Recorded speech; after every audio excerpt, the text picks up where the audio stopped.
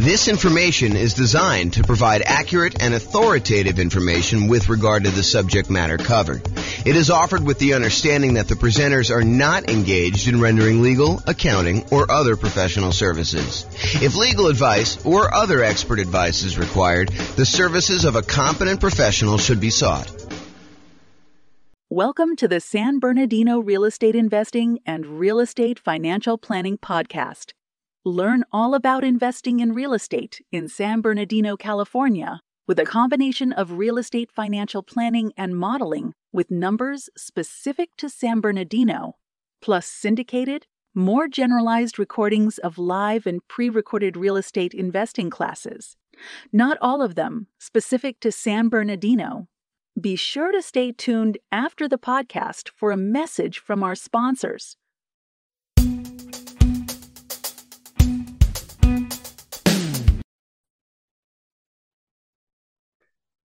Welcome, everyone, to the Investor's Source, your source of all wealth and wisdom. I am here today. I'm Dave Goldberg, president of Investor's Source. I am honored to have with us today a friend and someone I've known for basically back to the beginning of our company about 11 years ago, James Orr. James is one of the top real estate people in all of Northern Colorado.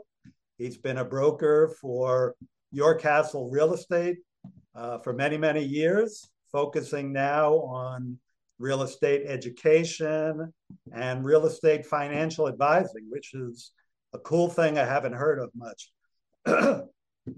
So welcome, James, and I want to give you a little opportunity to introduce yourself. Tell us a little bit more about your background and what you've been doing these days. Thanks, Dave. I appreciate it. I'm James Orr. I took sabbatical probably about a year and a half ago now.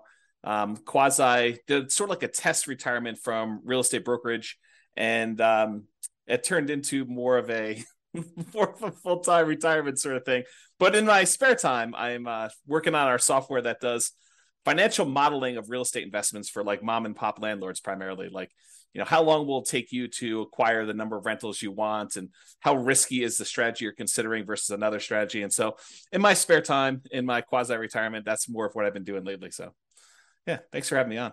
Oh, great to have you on. And I listened to one of your most recent seminars, podcasts, and just a wealth of information about different ways to invest in real estate, especially with changing market conditions. And I've always been impressed by your mastery of some of the creative ways to purchase real estate, and your real strength and analysis of deals and of portfolios.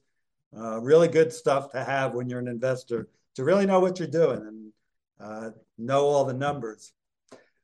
So James, again, welcome. I think what's on the mind of most investors these days is the tumultuous market conditions that we're experiencing now and the changes, particularly in interest rates. We got inflation, we got a stock market that is plunging, if you will. Just never know what it's going to do. And investors are really not used to that for the past 14 years or so.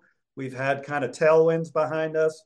Conditions have been great. That's made our lending much easier, but now things have changed. So just want to see from your perspective as just someone in the know about how some of these things affect market conditions, what do you think is this going to mean for the real estate market? What's it meaning right now? And what do you see coming at us in the next year or two? Wow, where do I begin with that? How can I even start to do that? So the first thing I'll start with, I was thinking about this a little bit when you asked me to kind of be on and do the call. And so I went back and I did some research, and it turns out it was a good idea to do this research. So I went back and I looked through the 30-year mortgage interest rates going all the way back to 1970. And I wanted to find out, how crazy is it that we're seeing, at the time of this recording, probably around 7% interest rates, give or take a little bit if you're doing owner, occupier, investor. And I wanted to know, is this like really extreme, or is this like a still relatively low sort of interest rate? And so I went back and I looked, and what I did is I did a percentage of the time every month that was above this 7% threshold. And Dave, I just guess how much percentage wise over the last 50 years, I think it's 52 years or so now, how many over the last 52 years, what percentage of the time were we above 7% as an interest rate? Do you have a guess? I've kind of listened to what you've been speaking about and doing some of my own research. I'm gonna guess 73% of the time, James. No, it's not quite that high. It's 58% of the time. Wow. Which is still, I think, a lot higher than most folks would imagine. They think, oh my gosh, we've been seeing 2%, 3%, 4%, 5% for the last, as you said, 14 years or so. I don't know if it's been quite that long. I think when I looked at my numbers, I guess it is 14 years. 2004, I think, is the last time approximately when we were at 7%. Of course, I'm doing this without charts in front of me. I should have had those up. But if you think about that, the last time we were at 7% was like 2004 or so. So these interest rates have been really, really low. It's been abnormally low. And so we've been having this, I don't know, almost like opposite of a perfect storm, a perfectly beautiful day, where property prices have been going up, rents have been going up, interest rates have been going down. So even though property prices were going up, interest rates were going down, which meant for a while, properties were still on sale, even though the prices were higher than they were before. If you kind of think about what your monthly payment would be when you're buying the property, it's actually less than if you had bought the property the year before, right, which is crazy to think about. Right. And that's not normal, right? So I think now we're getting back to a more normal type of market, which I know people don't want to hear because they're like, oh, but when I was doing all my planning, I was thinking, oh, I'm going to buy a property this year and I'll save up enough so I'll be able to buy a property a year or 2 or 3 from now, and I'll be able to get this same 3 or 4% interest rate. And so when I do my out in the hot tub math of will I be able to retire by buying these rental properties here, I've been using 4% or 5% or wherever the number has been, and that turns out to not have been a good assumption. And I think right now we're seeing a market where demand is still really strong. The number of properties for sale is down, so we're seeing like a lowering of inventory. But there's enough demand in the market where we're still having buyers. It's not like it's gone away. And I think maybe the Fed will continue to raise rates in order to get this inflation out of control, under control. But it hasn't stopped everything completely. It's definitely slowed it down. It's not like it was. But the last, at least from the pandemic, and even before then, that is not normal. Like if you're trying to look at year-over-year numbers, a year-over-year comparison of, how much inventory we had compared to a year ago a year ago from now, or what interest rates were or anything like that, you should just throw all that away, because you're looking at all-time extremes on many fronts. All-time extremes for days on market, all-time extremes for low interest rates. And so you can't compare now to then and say, oh my gosh, the world is coming to an end because days on market is increased by 30%. Well, it increased by 30% from 25 days, which 25 days is crazy. I mean, a more normal market is 3 months to 6 months for a property to sell. So 90 days to 180 days. Right. So to think that, going from 25 days, now it's increased to, I'm looking at a chart. I happen to have this one up because it's just down there. I'm looking at this. We're probably at around 60 days or so for that. So even if it's doubled, that's still lower than normal. It's lower than what a typical market would say. So what was the question again, Dave? I'm off on these tangents here, but I want to make sure I answer your question directly. No, that's a good, that's kind of a good recap of a historical perspective that a lot of us are just not looking at. We're so used to, in these last few years, as you say, very unusual low interest rates, that when these rates have gone up, we think it's the end of the world, but it's actually approaching more normalcy. Yes. So the question was, with that, what is happening in the market right now? Is that causing, is it the end of the world? Is the market plunging? Is real estate, we'll get into this later, but should we all be abandoning our portfolios now and saying this is not going to work anymore? What are you seeing in the market? I don't think it's the end of the world. What I'm seeing in the market is inventory is down. It's so the number of new listings is down, but we're not selling as many as quickly as we were before. So the inventory is actually increasing. And by the way, I think this is localized. So I'm talking primarily about Northern Colorado, although I think it does apply to a lot of other markets as well. But we're seeing overall fewer sellers wanting to sell. And I think that trend is going to continue. And here's why I think that trend is going to continue. If you think about all the sellers that bought properties and they locked in these ridiculously low, in retrospect, interest rates, I think the last interest rate I got was like 2.25 on a 30-year loan, which is insanely low. Now, the chance of me going out there and selling that property and losing my 2.25% interest rate is almost zero. It would take some type of extreme motivation for me to want to get rid of that interest rate, because it's almost like free money, right? If inflation is normally, I don't know, 2 to 3%, and your interest rate is 2.25, your actual interest rate is lower than what inflation is. So that's just crazy to think about. So you have all these folks that got, 2, 3, 4% interest rates, and now interest rates are at 7. So there's a significant financial penalty, a disincentive for them to go out and sell their property, go buy one that's presumably more expensive at a higher interest rate and take a double hit on that. So I think that's one of the reasons why we're seeing fewer sellers sell their properties on the market. We're seeing just a lack of new listings coming on. So I think that's one of the reasons why we're going to see that. And that I think will continue for a little while. And no one knows. Maybe the Fed chairman knows sort of what he's thinking, but I don't know. Like, no one really knows what they're going to do with interest rates. There's speculation that they're going to continue to raise rates if we see inflation still continue to be above where they're trying to get it at. And they've stated publicly that they want their interest rate to be around 2%, and it's been whatever it was, 8% or something crazy. So they need to go down quite a bit. And so one of the levers they kind of pull on in order to adjust inflation is they raise interest rates to try to slow down the economy. And that may hurt. I mean, that may really punish a lot of folks in the economy. We're seeing prices of things go out of control, which is what the inflation is measuring and how they're trying to get it under control. But they're really trying to push those rates up in order to get inflation under control and get the economy there. But that may slow down things quite a bit. So all the buyers that were struggling, affordability is at like all-time lows. We're seeing prices go up really, really high over the last few years. And now with a combination of those and the really high interest rates, affordability, which is a measure of both those things, it's basically how affordable is a property based on the current price and the current interest rates that they can get on those. So affordability is like way, way down. And so you have a lot of folks that are priced out of buying houses, and they're really struggling to do that. So you take a big pool of the market that you used to have there, and you kind of pull that aside. Now, one of the things that is helping us is, unlike the 2007, 2008 sort of period where it was really, really easy, the availability of financing was at like all-time highs. We were trying to like encourage the economy by allowing almost anybody who wanted to get a mortgage to get a mortgage. So that was way up. It has not gone up. So this is very different than 2007, 2008. The availability of mortgages is really, really low right now, a very safe place to be for making loans.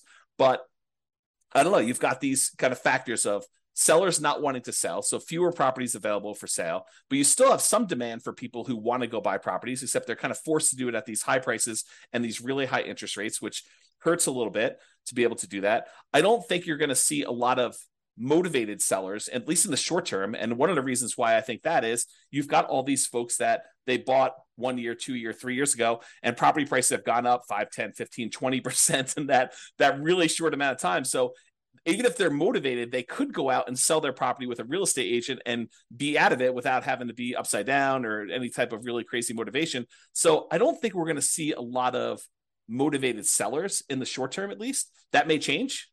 I mean, who knows? Do I think prices are going to go down? Maybe. I mean, is it unreasonable that if you've had a roller coaster going up like really, really fast and gaining 5, 10, 15, 20, 25% in value over the last few years, that it kind of overshoots a little bit and it kind of has to come back down a little bit? Yeah. Do I think they're going to go down really, really low? No. And I think part of the reason why is inflation. If you think about what it costs to build a house, all the materials that go into it, the plywood, the sinks, the light fixtures, the windows, all those have significantly gone up in cost. And so there's a semi-hard floor as to how low prices can go based on what it costs to rebuild that property. And so I think we're going to see prices. I should also say, to start this off, and I probably should have started with this, I have no idea what the future holds. I am horrible at predictions. Yeah. I don't know. I don't have a crystal ball. I can't tell you what's going to happen. And I think the real answer to this is you should be thinking more than short term. I think if you give a long enough time horizon, I think everything looks like it's smoothed out, right? Like you see a little up and down in the marketplace. I think overall, over a very long period of time, real estate tends to keep pace with inflation. And so if you think about that, slow and steady over a very long period of time, real estate tends to go up in value. And so if you think about it in terms of a much longer perspective, I think that's reasonable expectation. Now, do you ask me what's going to happen in a year or two? I don't know, Dave. I really don't. I can't predict what's going to happen. If the Fed keeps seeing inflation being really high, I think they're going to keep raising rates. And if you're wondering how high it can go, it's been to 18. That was in the 80s, 40 years ago. Right. Doesn't seem unrealistic. Right. If they really need to get things under control for it to keep going up until we scream, okay, uncle, we're gonna stop inflating prices and have it be a little bit more normal. So yeah, very good. Yep, great points there. I think it's pretty well known that if the Fed keeps raising rates and keeps raising them, that is absolutely going to create a dip in prices because the affordability, as you talked about, just gets the affordability is so hard or so low that people just can't buy. And the only way they're going to buy is to buy at a lower price. Well, so I do want to comment on this. If you study history, you will learn what they did back in the 80s when we saw these 18% interest rates. Do you remember what they were doing back then, Dave? I was young, kind of like you were back then. Okay. Yeah. So if you go study history, we had all these types of taking over debt or doing wrap financing or things like that, where sellers were then saying, okay, we realize 18% interest rates are really hard. Only some people are going to be able to qualify for those. We'll go ahead and we will carry back financing for you. And if you've got a seller who has a 3%, 4% loan, and they have a bunch of equity, maybe they're willing to do wrap financing where they say, okay, we'll accept payments of whatever it is, $1,800 a month on this particular house, and we'll carry that for 2 or 3 or 4 or 5 years or whatever the period of time is, and I'll make payments on my underlying 3% financing rate, and we'll just keep that there until you go buy a property. And so I think there are solutions to that which may, help slow down stuff. This is like the tools that come out in your toolbox. When the market got really, really hot and we saw these multiple offers, real estate agents switched to having certain types of tools we use in these extremely hot multiple offer type markets. And those are going away. I mean, they're not completely gone. We still see occasionally multiple offers, but they're not as prevalent as they were a year ago or 2 years ago. But now maybe we're switching over to this wrap financing, loan assumption. You find an FHA loan if you're an owner occupant, you want to buy a property, move in there, live there for a year, and then convert it to a rental. Strategy like that where you kind of go do that. I mean, you can go take over existing FHA financing at the old 3.5%, 4% loans. And so I think there's enough of those out there that's an opportunity for some investors, depending on what stage of their career they're in. Yeah, I'm glad you brought that up because I know that's one of your specialties. As I mentioned, the creative financing. I think in the last number of years, the market has been so hot that sellers have had the hammer, and buyers with some of the creative ideas you're talking about, assuming mortgages, wrap financing, lease options. I don't know if you mentioned that yet, but I know you would. They just haven't been as much in demand because, again, sellers have had the hammer, and those are really more buyer tools. But now with rising interest rates and the other market forces, we're coming to more of a balanced market between buyers and sellers, where some of these tools used by buyers can come into play. So it's great to hear about those. That kind of leads to the question of, so let's make the assumption rates are going to continue to rise. Yeah. Does that mean do you think the real estate market is going to die then, or is there still opportunity for investors out there, starting with some of those tools that you mentioned, and maybe you can get a little deeper into some of those too? Yeah, I do think there's less opportunity. I don't think the real estate market is dead. Historically, before the last really hot market, whatever that's been, depending on how you measure it. But historically, real estate investors have added liquidity to the marketplace. So if you think about a seller that has had a hard time selling, it's typically the real estate investor that comes in, solves whatever problem that particular seller is facing, whether it's the property needs repairs before they can actually sell it retail and get a loan from a traditional retail buyer, or they need to sell very, very quickly, and so there's not enough time for them to do it. But like all the problems the seller has typically had, historically, what a real estate investor has done is they've come in and they've added liquidity to the marketplace and solutions to those particular problems. So we've had a period of time where almost any property that a seller wanted to sell, whether it needed work or they needed to sell quickly, they could put it on the market and have 10 offers within, 30 days, and so there's been less of a need for a real estate investor to come in when sellers had other solutions. And I think we're heading back to a period where some sellers, not all, but a increasing percentage of sellers, and it's a relatively small percentage, but an increasing small percentage of sellers are going to need those solutions again.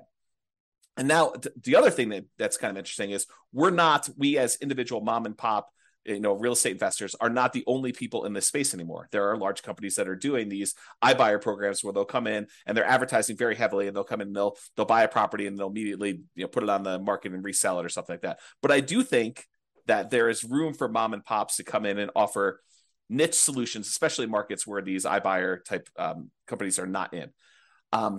So I think, yes, in the more traditional sense, all these creative solutions and trying to buy properties at a deep discount where they need to come in and do work and they have enough room in there to hold the property for 3 or 6 months or whatever it is in order to get the property sold, and opportunities to use money like yours in order to be able to go buy and fix and flip properties. I think those solutions are still available, and all the creative ones are available as well.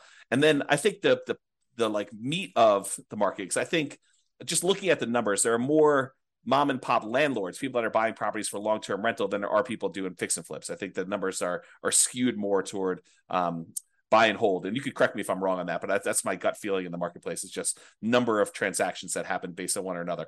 So the question that becomes, are mom and pop landlords, people that are buying properties to rent out, are they have an opportunity in our upcoming market if interest rates stay where they are? And I think yes, but there's a whole bunch of caveats to that. Number one is you have to look at the investment more than just cash flow. There's a school of thought. There's a large group of people out there that believe that cash flow is everything, and that you don't buy a property unless it has cash flow. And that's the only reason you buy a rental property. And you can make almost any property cash flow if you put enough down. So like if you came in here and you put 20% down in our marketplace and you tried to buy a rental property with our current prices and our current interest rates and our current rents, most of those properties with 20% down are going to be negative cash flow. They're going to be negative cash flow even if you take into account the tax benefits of depreciation. So when you look at those two, they're going to be negative. But if you increase the amount you have down, if you go from 20% to 25% to 30%, 35%, eventually, even if you get to full 100% down, you buy the property all cash, you then get cap rate. Cap rate is the net operating income divided by the purchase price, which is the amount of cash on cash return you're getting on a property that's free and clear. And so if you think about that, the more you put down, the closer you get to cap rate. Right. So your cash on cash, you put 20% down, maybe negative, and maybe, negative 10% cash on cash. You put 25% down and maybe negative 5% cash on cash. You put 30% down and maybe 0% cash on cash. You're break even. Put more than that down. Now it's sort of like, whatever it is, 2% cash on cash. Eventually, if you put 100% down, it gets to what cap rate is. And cap rate on a property might be, 4, 5, 6, 7, 8, 9%, depending on what market and what type of property you buy. Right. Somewhere in that ballpark. So I think you need to look at the overall return you're seeing on that investment. And that would include a speculative guess as to how much appreciation you might get. I think you need to look at that and say, my best guess is over the long term, I'll see about 3% a year on a property, just kind of guessing there. You have to look at what amount you're paying down on the loan if you got financing. So your debt pay down portion of it, that tax benefit of depreciation, and the cash flow you're seeing on the property. And if you add all four of those together, and technically you're supposed to include the return you're getting on the reserves you set aside for owning a rental property. I should punish myself, slap myself for not saying that, but really it's those five. It's the 4 from real estate and then the reserve money you got there. But if you add up all those and to say, okay, I'm getting, let's say it's 0% cash on cash, maybe 3% from my depreciation amount, maybe 3% times 5 because it's leverage on the appreciation, so that's 15, and then maybe your debt pay down. I know if you put 20% down on a property, the return you get on that 20% down payments over the course of the life of the loan is about 5.51% per year. If you put 5% down, you do like a nomad property, it's 10.51%, but that's a different discussion. But if you look at all those together, you're probably looking at, around 20% overall return, even though your cash flow might be negative. Well, if you think about that, Dave, how bad is a 20% return on investment? James, that's still a good return in anybody's book. Yeah. And so I think that's the thing you need to look at. You just say, okay, look, cash flow is ugly. And I definitely need to set aside the money for that negative cash flow. If I'm going to buy a property and it's going to be negative, you have to say, okay, I need this amount for down payment. And let me go ahead and set aside a year or 2 or 3 of negative cash flow up front just to be prudent about this and kind of hold that. But then I think over time, rents tend to kind of creep up with inflation a little bit. And so eventually your negative cash flow will go down. And maybe a year, 2, 3, 4, 5 years from now, you'll have break-even cash flow or positive cash flow, and then the investment characteristics look different. But even during that time when you have negative cash flow, the overall return is probably pushing 20%. And you have to run the numbers to find out what this means. But then you got to decide, okay, I've got this 20% down, 20% return type of investment I can make if I buy these rental properties. What else is out there that I could invest in? Well, I could do stocks, I could do crypto, I could invest in your fund, I could do all these different things in order to get a return on my money. Of those, and the risk measure of those, because each one has its own different risk characteristics. Investing in stocks is very different. Investing in bonds versus savings versus CDs versus your fund versus real estate. All of those have different just risk characteristics. And so you say, for the amount of risk I'm willing to take and the return I'm willing to get, which one of these makes sense? And I think for a lot of folks, real estate still makes really good sense to do over the long term. If you tell me I'm buying it and I'm getting out in 6 months, I don't know. I mean, unless you're going in there and adding value by doing some type of fix and flip, or you're adding some type of value to the property. If you're just doing it to speculate in the market, probably not, especially since the cost to get, especially out of the investment, tend to be pretty significant in real estate compared to other investments. But I think you look at that and you think, where else can I get this return? And is that a worthwhile risk to return kind of trade-off for me to make? And I think for a lot of folks, it is acceptable. Awesome. Of course, my fund is number one, but real estate is a close second. Actually, I've invested in both and done very well in both. Just want, I think just to kind of summarize what you said, and you gave us some great information there. It's just, it might be a tough time now to buying is a little bit, you're going to pay a little bit more, your cash flow may not be even positive in properties you're going to pick up. But historically, and as you said, historically, we're really not that much higher now with rates than we have been in the past. The greatest builder of wealth has always been real estate and should continue to be. You still got to buy very intelligently and hold for the long term, but real estate can still be a great investment over time. Dave, I want to add one more thing to this discussion if we can. So I did a podcast episode. It's probably like 2 weeks ago now. And one of the questions that came up was, with interest rates at 7% and having this negative cash flow with a reasonable 20% or so down payment, is it better for me to go ahead and save up money to buy properties free and clear, where I get rid of the kind of like the interest rate component of this, where I have negative cash flow, or it's ugly to have this negative cash flow on a property? And so I went and I did some analysis, and for just this one kind of sample case, it's a reasonable person saving 15% of their income. I figured out how long it would take them if they saved up 20% down. I did 15%, 20%, and 25% down. But for the 20% down number, I had them save up 20% down, buy a rental property, save up another 20% down, buy another rental property. And I figured out how long it would take them to be financially independent. Then I had the same exact person saving the same exact amount of money, buying the same exact property, but instead of putting 20% down, they saved up until they had to buy the property free and clear, where they didn't have any mortgage on it at all. And so the question I have for you is, how much longer did it take the person who is saving up to buy properties free and clear to be financially independent as the person who is putting 20% down and buying leverage rentals? What do you think the difference in time it took was? I'm going to guess 1 year, James. Oh, so you must have seen my presentation. I did. It's so surprising to people when I tell them. I was blown away by that. Right. It's so I'll say it out loud so that everyone can be very clear of what we just said. The person who saved up 20% down, bought a rental property, then waited until they had another 20% down, bought their next rental property, and they kept buying those rental properties as quickly as they could until they got up to 10 rentals. And then how long did it take them to get to the point where they had enough money coming in to be financially independent versus the person who saved up and bought the property free and clear with no loan at all. And it took them like 20 something years to buy their first property to be free and clear. And then the next one was much, much faster because they had a lot of extra savings from that one rental property. But it only took them 1 year more to be financially independent than somebody who is buying the rental properties and buying them with 20% down. And I think that blows people's minds. So if somebody is out there thinking, it's really hard for me to pull the trigger in this market, just save money. Invest in something else, invest in your fund or invest in stocks or whatever makes sense for you in the meantime, while you're waiting to save up your money. And then when you're ready to buy a rental, whether that's buying a property that's free and clear or buying a property with 50% down where now it does cash flow, or 30% down, or whatever the numbers make sense. But don't stress out. It's not that much longer for you to be financially independent if you take your time and you save up and you buy these properties free and clear. And the risk dynamics of a free and clear portfolio, very different than the risk dynamics of someone putting 5% down or 20% down or 25% down and buying rental properties. So a lot of good points there for people think highly leveraging is the way to go. And I'm not going to poo-poo that because I did that, but I've also done the strategy of buying and paying down properties and having them free and clear. And that for me and other investors I know has worked really well, getting properties paid off. Yeah. So looking to wrap up now, I think, again, what's on the mind of a lot of investors, James, is like, how is what's happening now different than what happened in 2007, 2008? How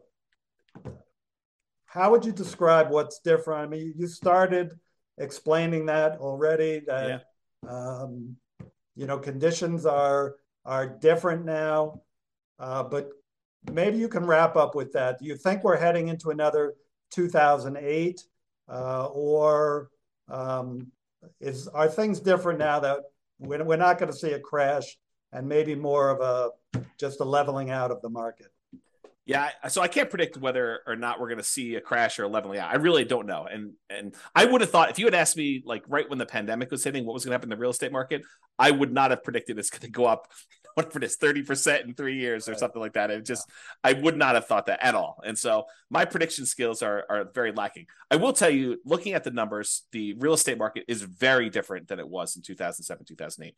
So the number one thing I could think of off the top of my head is the availability of credit to people with questionable credit scores is very different. Like we were giving loans to almost anybody who wanted a loan at that point. And we were giving a lot of them, nothing down or, 3%, 5% down loans to people that probably shouldn't have been getting loans at all. And then on the back end of this, we were basically packaging those up, calling them A+ type of loan products and selling them, securitizing them on the market, which was another issue altogether because then we had all those fail and it kind of compounded. Derivatives and things like that. Yeah. And so I think that's very different than we saw before. I don't remember seeing us have this massive of a run up leading into 2007, 2008. And we have here. So a lot of the folks that bought a property, even 2 or 3 years ago, they've got a huge cushion of equity. In fact, if you look at how much equity we have now in our properties as a whole, like this, the whole country, I think we're at all-time highs. I think the amount of equity we have sitting in our properties right now is at all-time highs, which was not how we were in 2007, 2008. And so the question then becomes, well, how does, having our credit criteria, the availability of credit to people be really, really low and have really good underwriting standards for those that are trying to get loans. So that's a much safer position than we were, that many years ago. And the fact that a lot of people that were motivated to sell before that, if they needed to sell, they probably could still sell and actually break even or come out of it with a little bit of profit in it, that they'd still have this or be able to borrow against it if they need to kind of hold on to some stuff. Having that be different, what impact does that have moving forward, even if rates get much higher than they were in this kind of like pre-2007, 2008 period? And I think that that's going to make a big difference. I don't know if it's going to save us from whatever might happen. I mean, because I'm sure we could screw it up if we wanted to, right? There are things the Fed could do. There are things that we could do as a group to kind of make this go ugly. But I think overall, it's very different than it was in 2007, 2008. And my best guess is that even if we do see a softening or slowing down of appreciation rates or giving a little bit back, I don't think we're going to see a massive kind of decline in the market like we did then. But who knows? I really don't. Thank you. Yeah, just to add to that, from a lender point of view, as you said, the availability of credit is not as great. The underwriting standards, there are no doc loans. Maybe some are doing those, but those are not really part of the picture anymore. You've still got a housing shortage right now that really began back in 08 when people stopped building, and they've never really caught up. And you have, like in areas like Colorado, still high desirability, which is going to keep people coming and propping up those prices. And, as you said, people who have low interest rate mortgages and they're looking to sell, they're not going to drop their price too much and go into a higher rate mortgage for what they're going to potentially buy if they've got this 2 or 3% mortgage on a house that they're in right now. They'll probably drop a little bit, but be reluctant just to dump something and then get into a much higher interest rate mortgage. So great points, James. Hey, thank you so much for enlightening us. Just a takeaway is that it feels like even though things are changing in the market and it might be softening, don't seem to be heading for a major crash, but you never know what's going to come down the pike. We got to just be smart investors and keep being really vigilant about what we're investing in. So yeah, the one tip for people that are moving forward from here is when you look at charts, try to look more than just the last 3 or 4 or 5 years. So when someone shows you that, we're up, foreclosures are up, 130%. Yeah, they're up 130% from almost zero. So you need to go look back at historical data over 10, 15, 20, even longer years if you can, just to find out what is more normal and are we moving toward a more normal type of market. Well said. Thank you very much, James. And we'll be in close touch. And thank you all. Thank you. Have a great one. Bye-bye.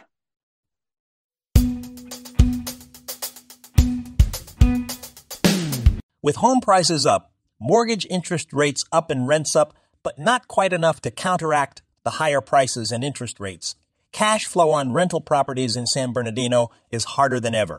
Book a call with the Real Estate Financial Planner to apply our proprietary 88 strategies to improve cash flow on your rentals. See the show notes for a link to schedule your call and improve your cash flow today. If you're a real estate agent, lender, or professional in San Bernardino that wants to help our real estate investor listeners, consider reaching out to learn about collaboration opportunities with this podcast. We'd love to add more value to our listeners by having you assist our investors buy, sell, and finance their real estate investments. See the show notes to schedule a call to discuss collaboration opportunities